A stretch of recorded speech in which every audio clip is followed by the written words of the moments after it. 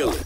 This is good music. Feel good music. Radio 2000. You are puncture. All right, so it is 17 minutes to 5 o'clock on Radio 2000.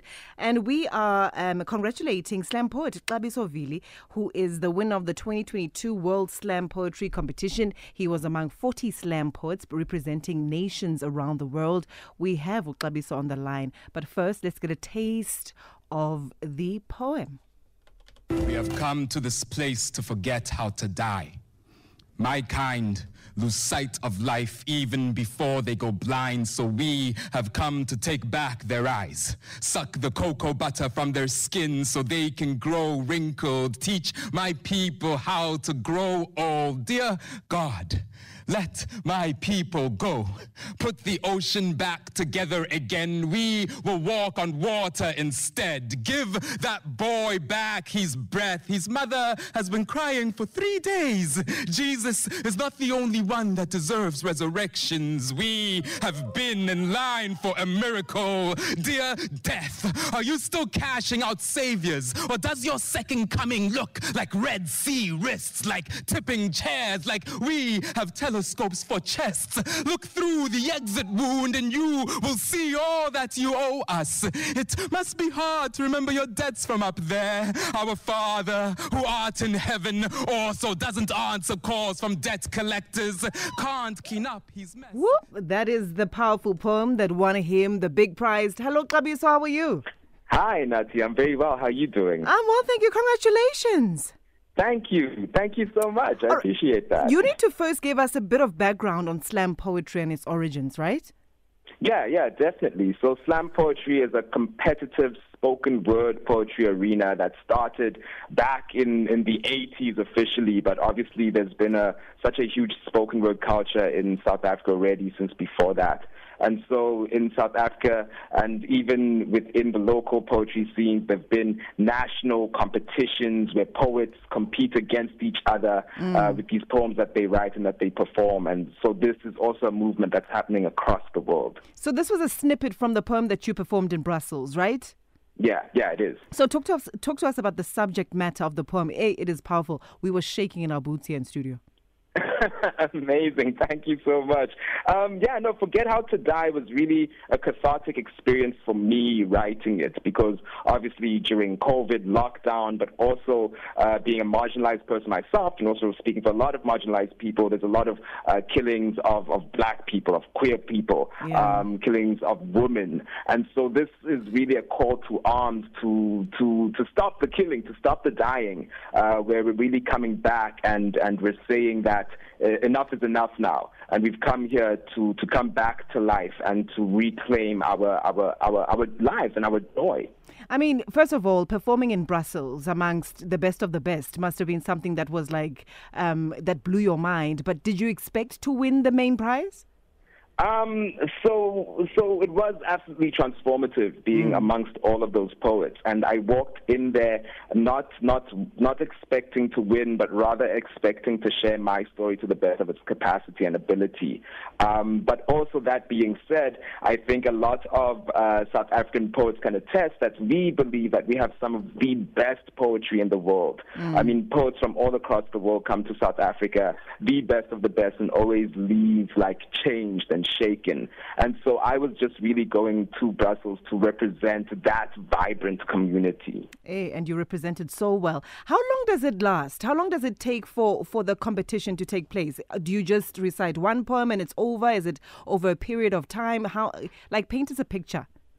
So it first starts with your own national slams. So there'll be a call out in South Africa. It's by Poetry Africa. And so even this coming Saturday at Poetry Africa, they're having the finals of the national competition that's going to choose then the poet that's going to represent South Africa next year.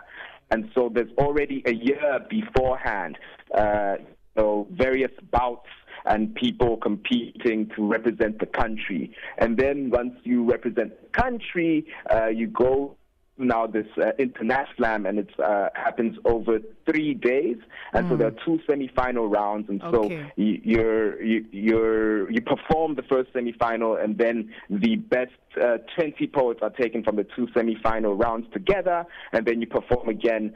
In this particular championship, you're performing the same poem both rounds, because you've already gone through a tedious process within your nationals. So you're really given the space to refine and craft your best poem, and you come and you arrive there and you perform it both for the semis and then for the finals. Before then, they have an 80% judge and jury vote, where every single country gives points to the different poets, and then based on those points, you get the jury vote, and then everybody back at home can vote, and that 20% then also goes to selecting the audience. It's quite an champion. intense process, right? It's not very simplistic. It's quite an intense process to get you to the finish line. Yeah. It's I mean, to be able, because it's already poetry is such a difficult thing to judge, because what are you judging on? You're judging on people's emotions, on their lived experiences. So it's so difficult to judge, and so the process needs to be stringent and intense to make sure that you really are delivering the best of the best. At which point could you taste the victory, Xabiso?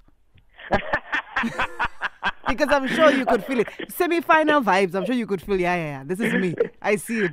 I see the title. Like, I think I had already won by being from South Africa and representing. I had won by the end of the semi-finals, when everybody came to me and said that they've never seen a performance like that, or poetry done in that way. And then I think I thought I had won when they announced my name, and all 40 of the poets congratulated me and saying I was so deserving. But it was coming back home this past Saturday, and having people welcome me and chanting my name and holding the title and being home and feeling what that meant, what that win meant. Where I was like, okay, maybe I've won now. Maybe I'm a winner. No, you definitely are. You definitely are. I mean, representing us amongst poets around the world, that is a big deal. So are you planning to use your title to grow your career and influence in the poetry space at all?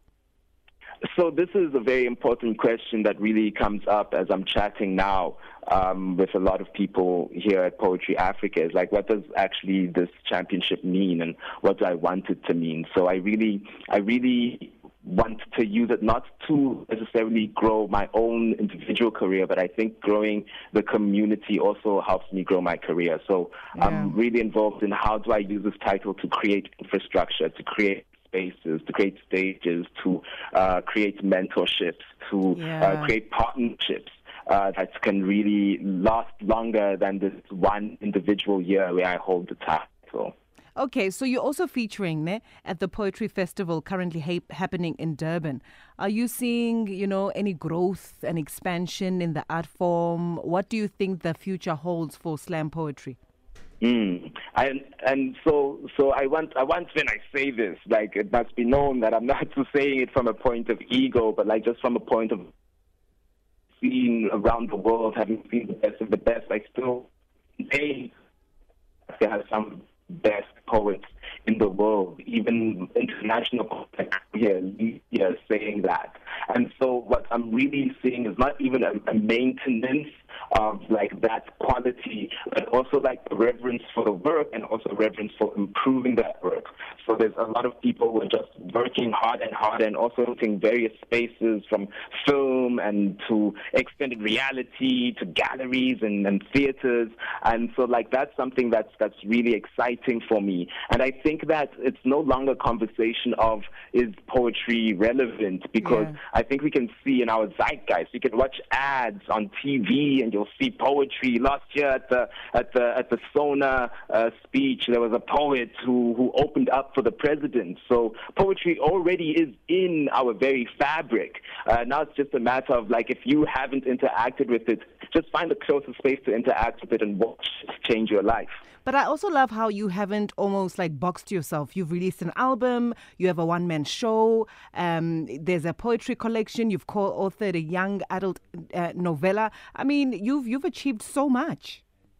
I mean, it's all thanks to poetry. It's all thanks to the fact that, like, when I was a 12-year-old child, I spent most of my time in the library, and I heard somebody do a poem, and that poem has helped me contextualize my life throughout these, 18, 19 years of writing. And so, really being able to write all my thoughts out in this spoken word format has allowed me to really focus and define my goals and my vision. And I think my vision is still bigger than this World Poetry Championship. It's still bigger than the books and the accolades. I think there's really like an intrinsic infrastructure for artists that cares and looks after them that I'm trying to build. And so this is just like another step towards that, towards reminding people the power of art and the healing component, but also the transformative and activism and the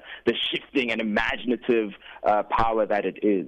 I love it. You spoke a little bit about mentorship earlier, and you told us that you started poetry at 12 years old. Was there somebody in your life who mentored and gave you a bit of guidance in terms of the creative process to help you to be the person that you are today? I think when we talk about mentorship, we really look at it from a two-dimensional point. We think that there must be someone who is older and more advanced than you, who takes you under their wing and guides you. And though, that might look like that for some, I think for me it's looked like the community that I've been in. So when you speak about mentorship, there's so many names that I have to mention who have been there at every point in my journey, who have suggested, who have offered, who have, said, maybe you're a bit too emotional there, pull back, or maybe this poem needs a little bit refining. And so there's an entire community of people that have mentored me. And like I say, that's something that I want to tap into, and that's a way in which I want to mentor as well, to be able to offer advice and help and platforms where they are necessary, and for people to be able to access them when they need them at any point, because all our journeys are so intrinsically different. And I think that we need to really create a space where we can always be able to be offered what we need at the time that we need it. I love it. Xabiso, congratulations, man. Hey, from Brussels to, I don't know, to taking over the world. I mean, the skies, the universe. If they have a Martian slam, they must invite me. beaming up Scotty, right? I love it. Congratulations, man. And I pray that you do give back as much as you are as well accomplished as you are, that you do remember to, pass it on to the next generation as well. Of course, that's my main date. Thank you so much, Nati. Thank you, Xabiso. Enjoy the rest of your Thursday. You too. Thank you. That's Xabiso Vili. He's just won the 2022 World Slam Poetry Competition, and this is the poem that won him the big prize. We have come to this place to forget how to die. My kind lose sight of life even before they go blind, so we have come to take back their eyes, suck the cocoa butter from their skin so they can grow wrinkled, teach my people how to grow old. Dear God, let my people go. Put the ocean back together again. We will walk on water instead. Give that boy back his breath. His mother has been crying for 3 days. Jesus is not the only one that deserves resurrections. We have been in line for a miracle. Dear death, are you still cashing out saviors? Or does your second coming look like Red Sea wrists, like tipping chairs, like we have telescopes for chests? Look through the exit wound and you will see all that you owe us. It must be hard to remember your debts from up there. Our Father who art in heaven also doesn't answer calls from debt collectors. Can't clean up his mess. Val, we've got you covered on 100.0 FM. Feel good music.